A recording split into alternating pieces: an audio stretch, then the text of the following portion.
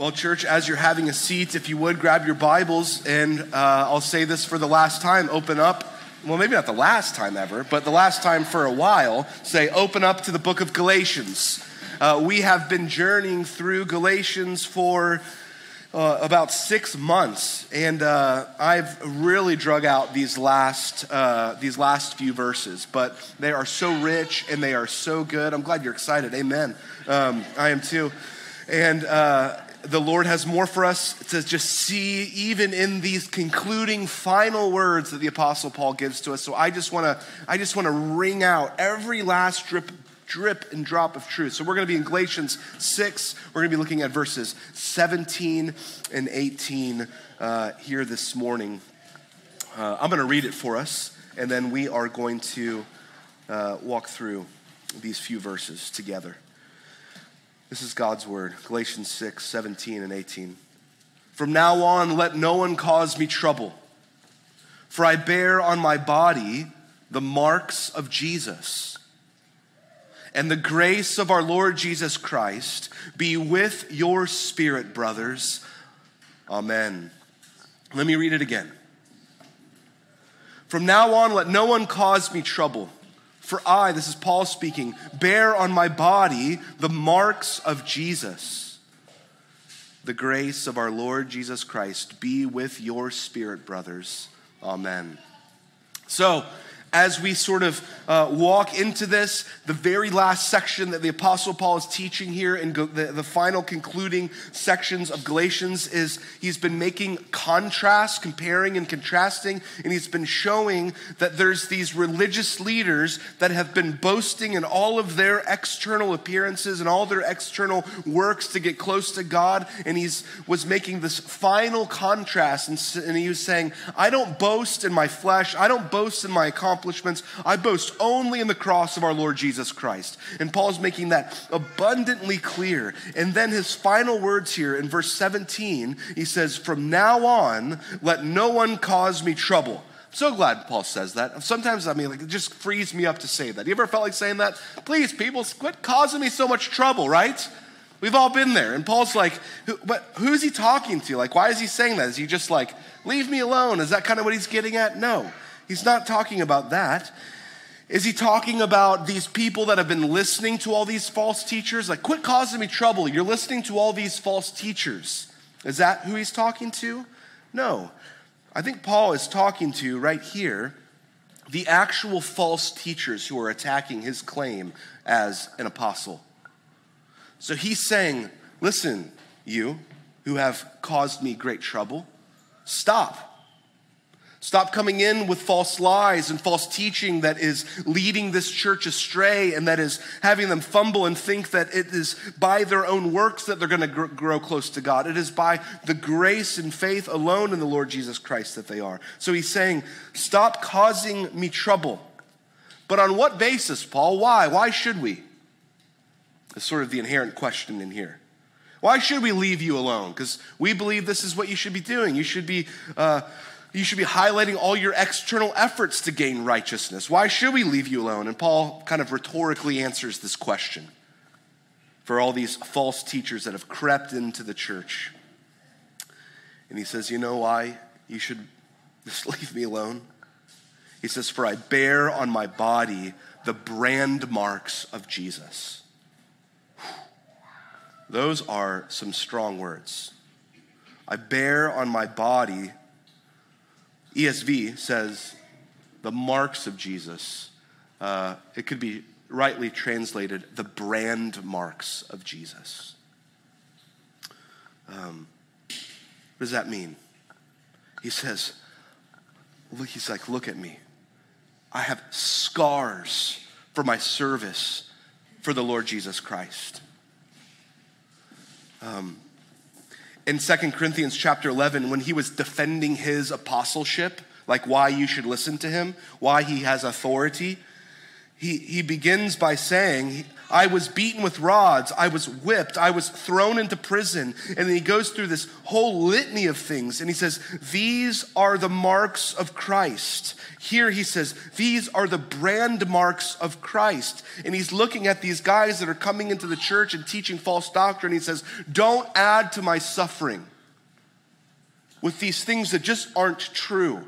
These brand marks are because I'm preaching the one true gospel. Don't come in and teach something that isn't of him. So he's fired up here, even in these last words. Don't add to my suffering. If you remember, Paul was actually, they tried to kill him by stoning him, right? By a mob, an angry mob, gathering stones. And this happened in Galatia at Lystra. So literally in this place, he was contending for the gospel. They tried to kill him, pick up stones, and they began to pelt him with these rocks. And he has scars from that. And he's writing to this church where the gospel's taken root and they're beginning to believe in the Lord Jesus, and discipleship is happening. And he's saying,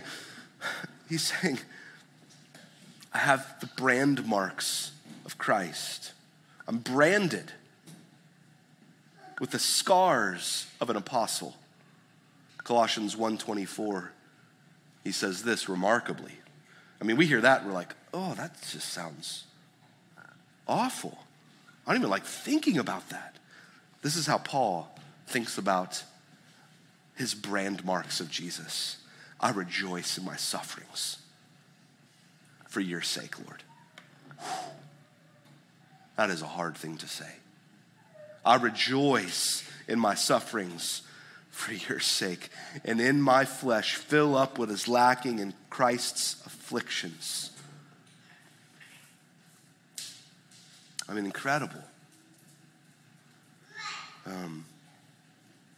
Essentially what he's saying is, okay, Jesus isn't here. You beat and mocked and hung him on a tree. He's not here anymore, so you can do it to me. I'll take it because he's worthy, and I will rejoice in my sufferings for his sake.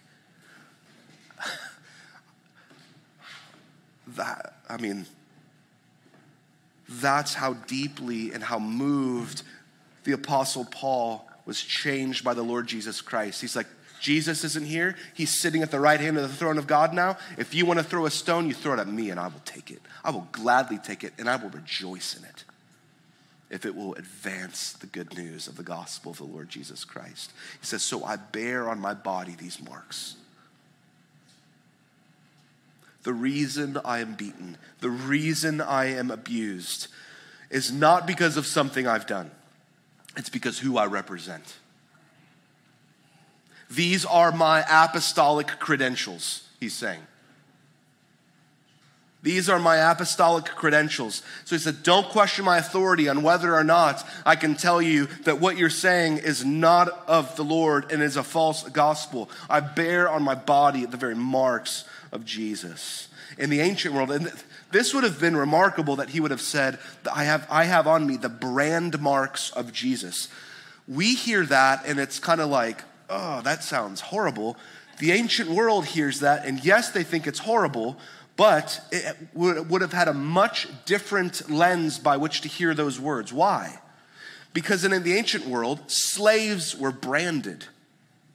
In the ancient world, criminals were branded as a mark of identification of what they've done, so they would always be known by what they had done.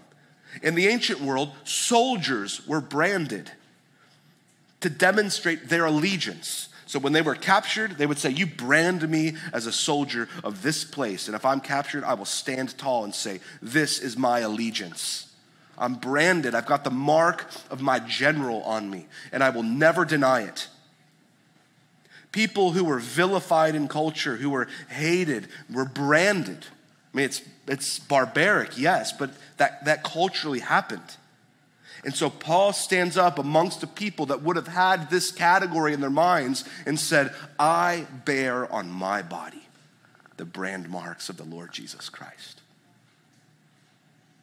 And I will never deny him, and I will always contend for the one true gospel, and I will do it joyfully. Every scar, he's saying, is a scar, was a brand for Christ. He says, these were the scars of Jesus. So he says, don't trouble me. It's not a petty thing. He says, stop troubling me with these things that aren't of Christ. I represent him and I have the scars to prove it. And then he gives us final farewell. After that, you're like, whoa. And then he kind of follows up with, the grace of our Lord Jesus Christ be with your spirit, brothers. Amen. So Paul ends this letter, ends this wonderful, theologically rich letter the exact same way he began it. He bookends it. He uses the exact same language. He begins and ends this letter in the exact same way. Let me remind us, in case you don't remember my sermon from 6 months ago, which I'm sure all of you do. I don't really remember it, but here's how he begins his letter. Galatians 1, 3-5. Grace to you and peace from God our Father and the Lord Jesus Christ, who gave himself for our sins to deliver us from this present evil age, according to the will of our God and Father, to whom be the glory forever and ever. Amen. Grace and peace to you because of Jesus. And he concludes it, the grace of our Lord Jesus Christ be with your spirit. So Paul, from the very beginning to the very end of this letter, is pleading with this church, really this collection of churches throughout Galatia, and he's pleading with you and I today.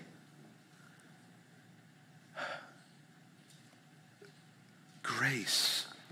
He wants us to understand the grace of God through the Lord Jesus Christ, who gave himself up for us, that God the Father would get all the glory from beginning to the end. And see, I can say that, and I think many of us hear that, and I think we hear the word grace, and I often think that we think of the word grace, especially in the church context, maybe a lot like we think of the word love.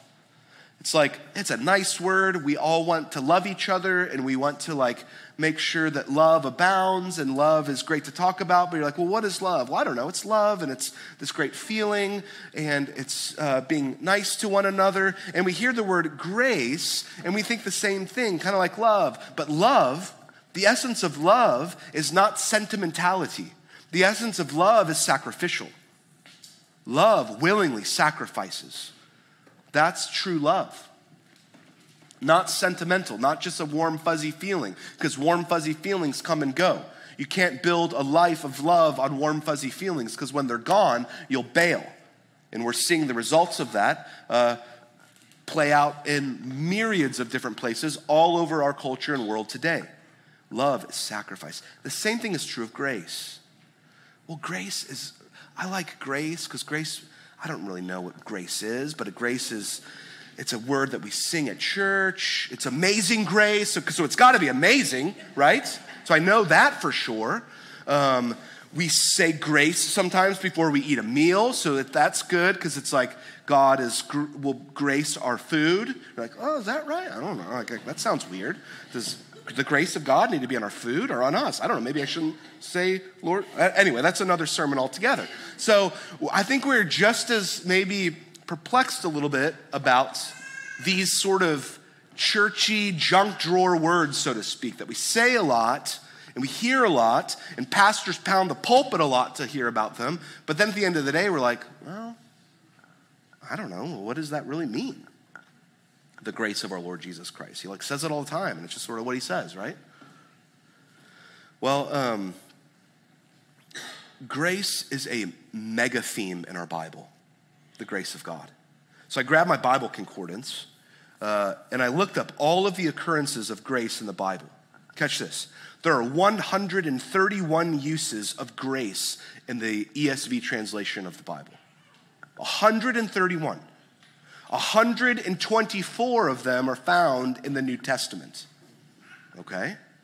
84 occurrences of the word grace are from the letters from the Apostle Paul, which means 2/3 of all of the uses of the word grace in our Bible are found in one author, Paul.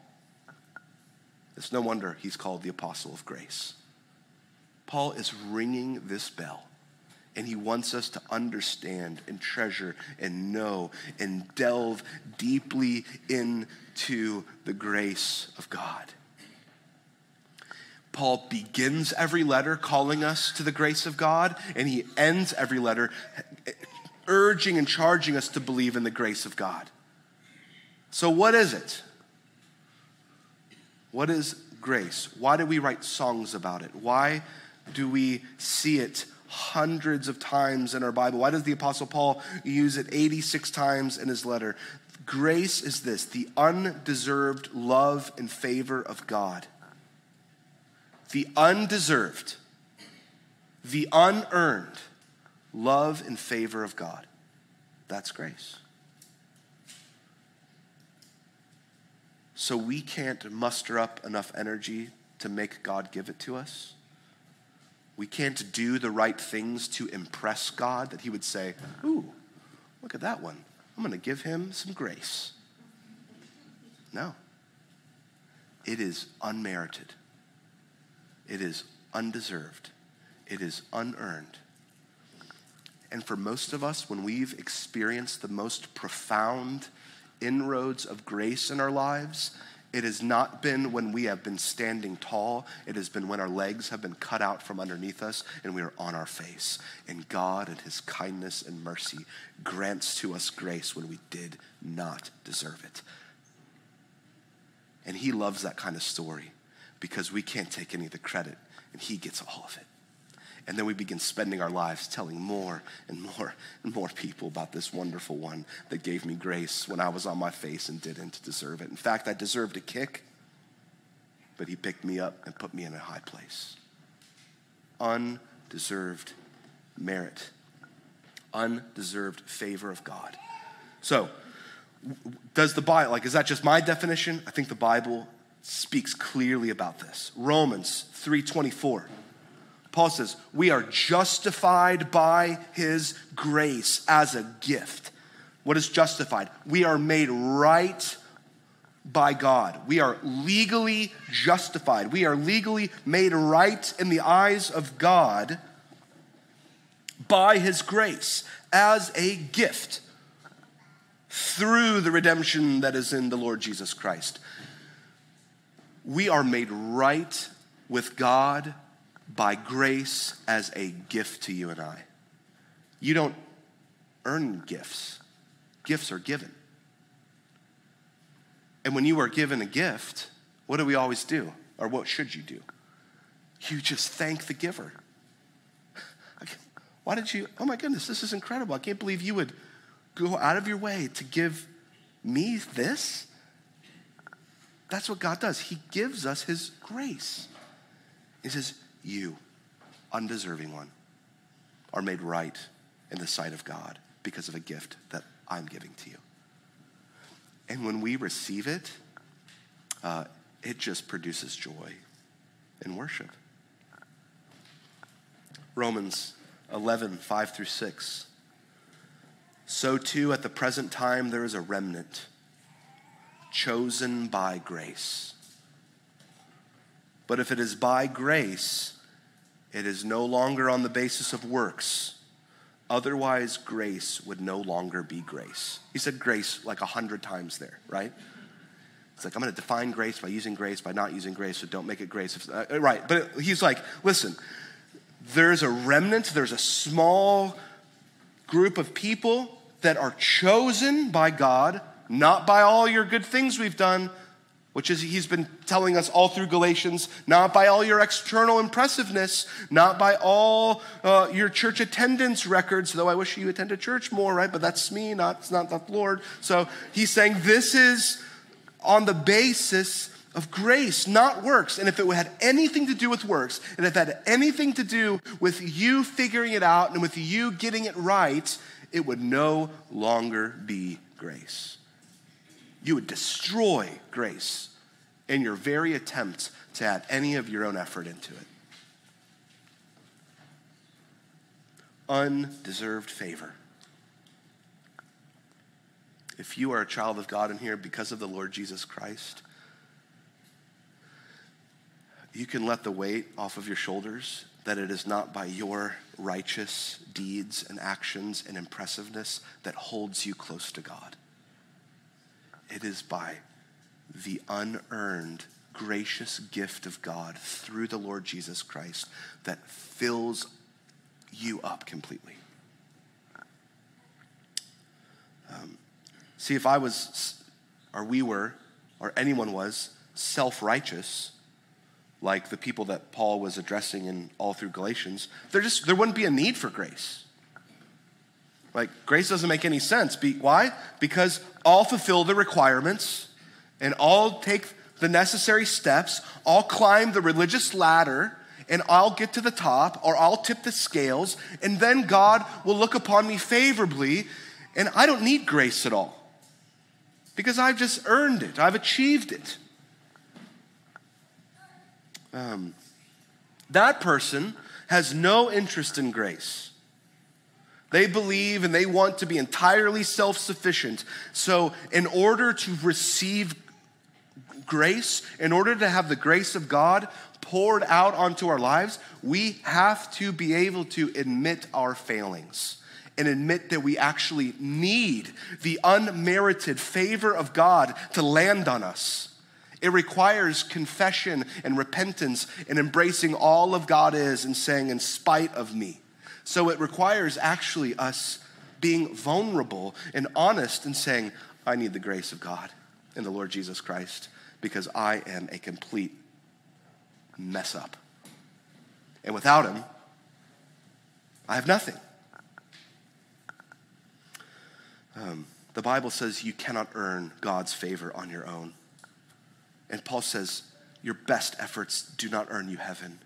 Turn to Christ, turn to Christ, turn to Christ. See, Paul's story, he started as this like very religious man, very pious man. He was climbing that ladder of sort of religious status. I know in our culture today, it's like, who would want to climb the ladder of religious status, right? Like no one, like, no way. It's like, but that was like the most coveted, respected. There was a reverence and an honor for a rabbi and a teacher. They had a place of honor in the community. They had a place of honor in the temple, and they were revered and they were listened to, and they had political authority and they had cultural authority and they had all types of benefits. And so Paul was climbing that ladder, and he was one of their very best. And he did not need the grace of God in that place before he met the Lord Jesus Christ. But when Jesus crashed into his life on the Damascus Road, it was there that he met Jesus and realized his deep, deep need for the grace of God to come pouring in and crashing in on his life. And it wasn't this. It wasn't Paul found out that Jesus was on the scene and knew he existed, that he needed the grace of God. It was only when he met Jesus that he needed to cry out for the grace of God. See the difference? It wasn't like, oh, and there's a guy named Jesus. I probably need some grace now. No, it's not like there's a man named Jesus who lived one day a long, long time ago, and so I might need some grace. It was no. Jesus has crashed into his life, blinded him on the Damascus Road, and he realized his need for the grace of God in his life. He met Christ personally. There's a world of difference between knowing about someone and really knowing someone. Let me give you an example. Stick with me, okay? I've been doing that a lot. I'm about to go on sabbatical, so I'm just going to say, like, I'm about to leave, so for a little while. When I was in junior high school, okay, I loved Chris Farley. Anyone remember Farley? Yeah, funniest, okay, 3 of y'all do. Okay, this is for y'all right here. Kevin and Mitch, rest of y'all tune out, okay? Chris Farley, if you've never heard of Chris Farley, he's just, I think, and I thought, and I still do think he's one of the most hilarious human beings to ever live and walk and breathe. I knew everything about Farley. I watched all of his movies. I had them all memorized. I loved watching Saturday Night Live with all his quirky skits. And it was just, in fact, here's how far the weird obsession and love for Chris Farley that I had. Remind you, this was like 1995, okay? So this is like when we still called it the World Wide Web. Okay, are you tracking? I think, I'm not positive, the very first fan page dedicated to Chris Farley. Yeah, I know you're impressed. Okay? On this web page, it had Chris Farley is awesome or something like that on the top. And it I think some of the text moved in and out like this.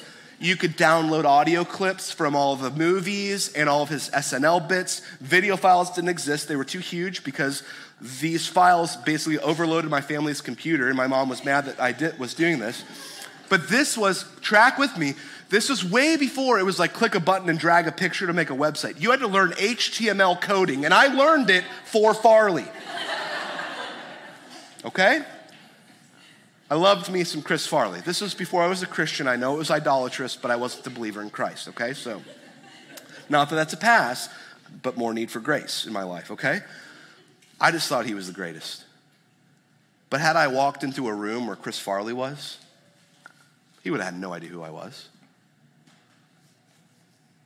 I knew everything about him. I knew like where he went to college. I knew like his life story, how he got on the comic circuit, and how he ended up on SNL, how he got discovered, why this movie was better than this movie, right? I was just like, I knew everything that I could know back when we had the World Wide Web and AOL Instant Messenger chat to find out all the information I could in 1996. But he had no idea who I was. I was just a fan, an overzealous fan. And a lot of people talk about their walk with Jesus like I just talked about my love for Chris Farley. Look at all this stuff I did. Look at all this work that I went to. Look at the lengths that I did this, that, and the other. I had clips and audio bites. The Bible says you need to meet him. And you need to know him. And what do I mean? Like, you're like, well, Sean, he's not here. Like, how do we meet him? He's given to us his very word, and we can encounter him by opening up that which he's given to us. God can send the very Spirit of God into our hearts, and we can have an encounter, and we can meet him, and he can change our hearts, replace our hearts of stone and give to us a heart of flesh. And now he doesn't look at us as someone who knows maybe things about him, but he can call us now son and daughter of the Most High because we've met him and we know him. He changes our affections. He changes our lives. He changes the trajectory of our lives entirely. And when Paul met Jesus, Jesus was imprinted on his heart and mind. He transformed his heart and mind. That's what the scriptures tell us. And when that happened to Paul, and then when that happens to us through salvation, by grace, through faith in the Lord Jesus Christ, it gives us an entirely new view of Jesus because he now knows us and he can call us by name. It gives us an entirely new view of the followers of Jesus, the church. We can love one another. We can be honest and vulnerable with one another. We don't have to jockey for position or authority to try to be better than one another because we're all on level playing field and we're all trying to get toward and love and serve the Lord Jesus Christ in his goodness. So we can be vulnerable and honest. He gives us a whole new perspective about that. And he gives us a whole new perspective on ourselves. He changes even our own hearts.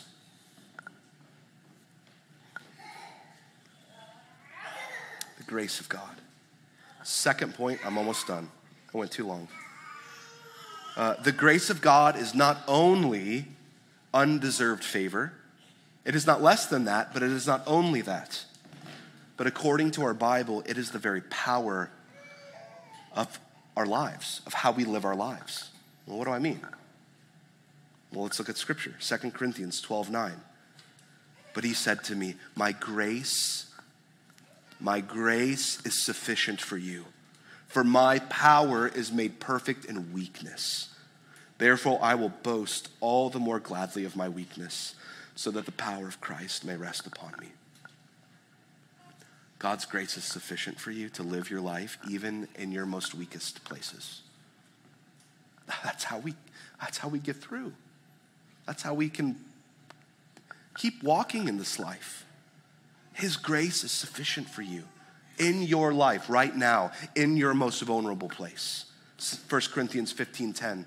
But by the grace of God, I am what I am, and his grace toward me was not in vain. On the contrary, I worked harder than any of them, though it was not I, but the grace of God that is within me. Paul's saying, all the work that I did, I am who I am by the grace of God. He's like, I worked harder than anyone. I put my hand to the plow and worked harder, but it wasn't for me, and it wasn't to earn God's favor. It was the grace of God that helped me do that even allowed me to do that. I wouldn't have done it on my own. Paul's saying, even in my ministry, in all the work that I've accomplished that you're reading about in these letters, the grace of God propelled me. 2 Corinthians 9:8. And God is able to make all grace abound to you, so that having all sufficiency in all things at all times, you may abound in every good work.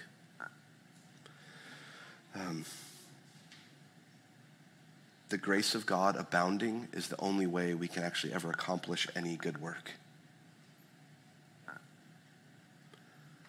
So, practically speaking,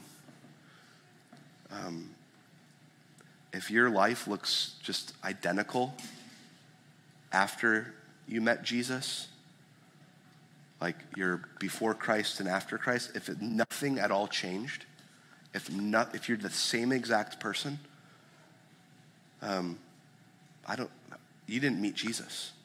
You might know about him.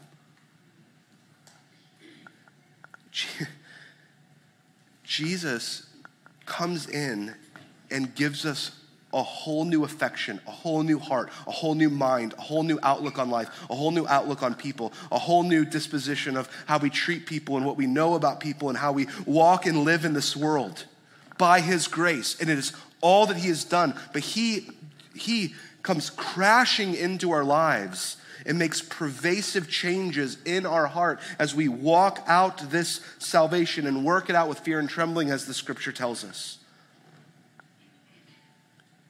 He is Savior, he is Lord, he is King, and he's come to transform us. And we are filled and we are fueled by grace. It changes us. 1 Timothy 1:13 and 14. Though formerly I was a blasphemer and persecutor, an insolent opponent, but I received mercy because I had acted ignorantly in unbelief. And the grace of our Lord overflowed for me with faith and love that are in Christ Jesus. That's what happens. I didn't know what I was doing, and the grace of God came crashing in and overflowed into my life and out of my life around the people that I come in contact with. So we in this room come from all different backgrounds, probably all different church experiences. But whatever your race or your status, whatever your gender, the love of God in Jesus Christ is now expressed to you, and as your fuel for living as Christians is the grace of God through the Lord Jesus Christ. Listen how Paul ends his letter in Ephesians in a very similar way that he ends Galatians. Ephesians 6:23 and 24. Peace to the brethren and love with faith from God the Father and our Lord Jesus Christ. Grace be with you. Grace be with all who love our Lord Jesus Christ with a love incorruptible. This love crosses all boundaries. It's a love that crosses the boundary of time into eternity, because this love found in Jesus is incorruptible, because Jesus is still alive and he's ruling and reigning right now at the right hand of the throne of God. That's why it's incorruptible. Moth and rust can't destroy it. You can't take it because he has it and he keeps it and he is alive and he dispenses it. So real practically, do you know this love? Has this grace of God through the Lord Jesus Christ invaded your hearts and minds and transformed you? Are you an instrument in the hand of the Redeemer? Religion and keeping the rules will not get you closer to him, though we try.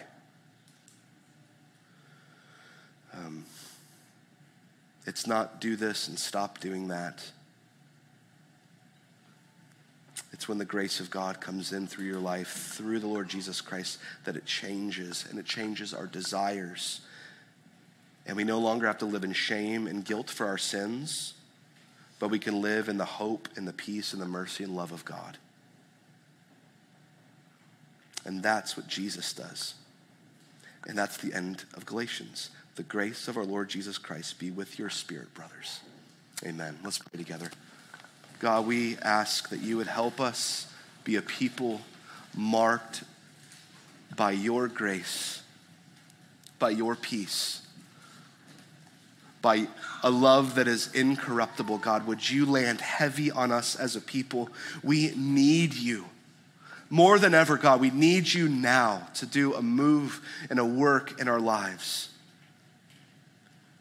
God, not by our own efforts, not by prettying ourselves up, God, but by your very goodness and your kindness and your mercy and you giving to us the gift of your grace that is undeserved, that is the very power for how we shall live. God, I pray for anyone in here that has never tasted that, never had that, God, would this be the morning that they would bend a knee to you, Lord Jesus, and when they say, God, I bring my empty hands of faith, and Lord, would you give me all that you are through Jesus, through his death, burial, and victorious resurrection on that third day. And may he grant to me life and mercy and peace in this grace that I've just heard about. And God, would you spring up salvation from the ground as only you can do. And God, I pray for maybe some in here that need a fresh dose of your grace. Lord, would they be brave enough to ask for it? You're a God that listens. You're a God that loves your children. And so if that's you, would you ask the Lord Jesus to come in and to give you his grace and his mercy and a love that is incorruptible, and may it swell in your hearts with joy abounding. In Jesus' name, amen. Let's stand and worship, church.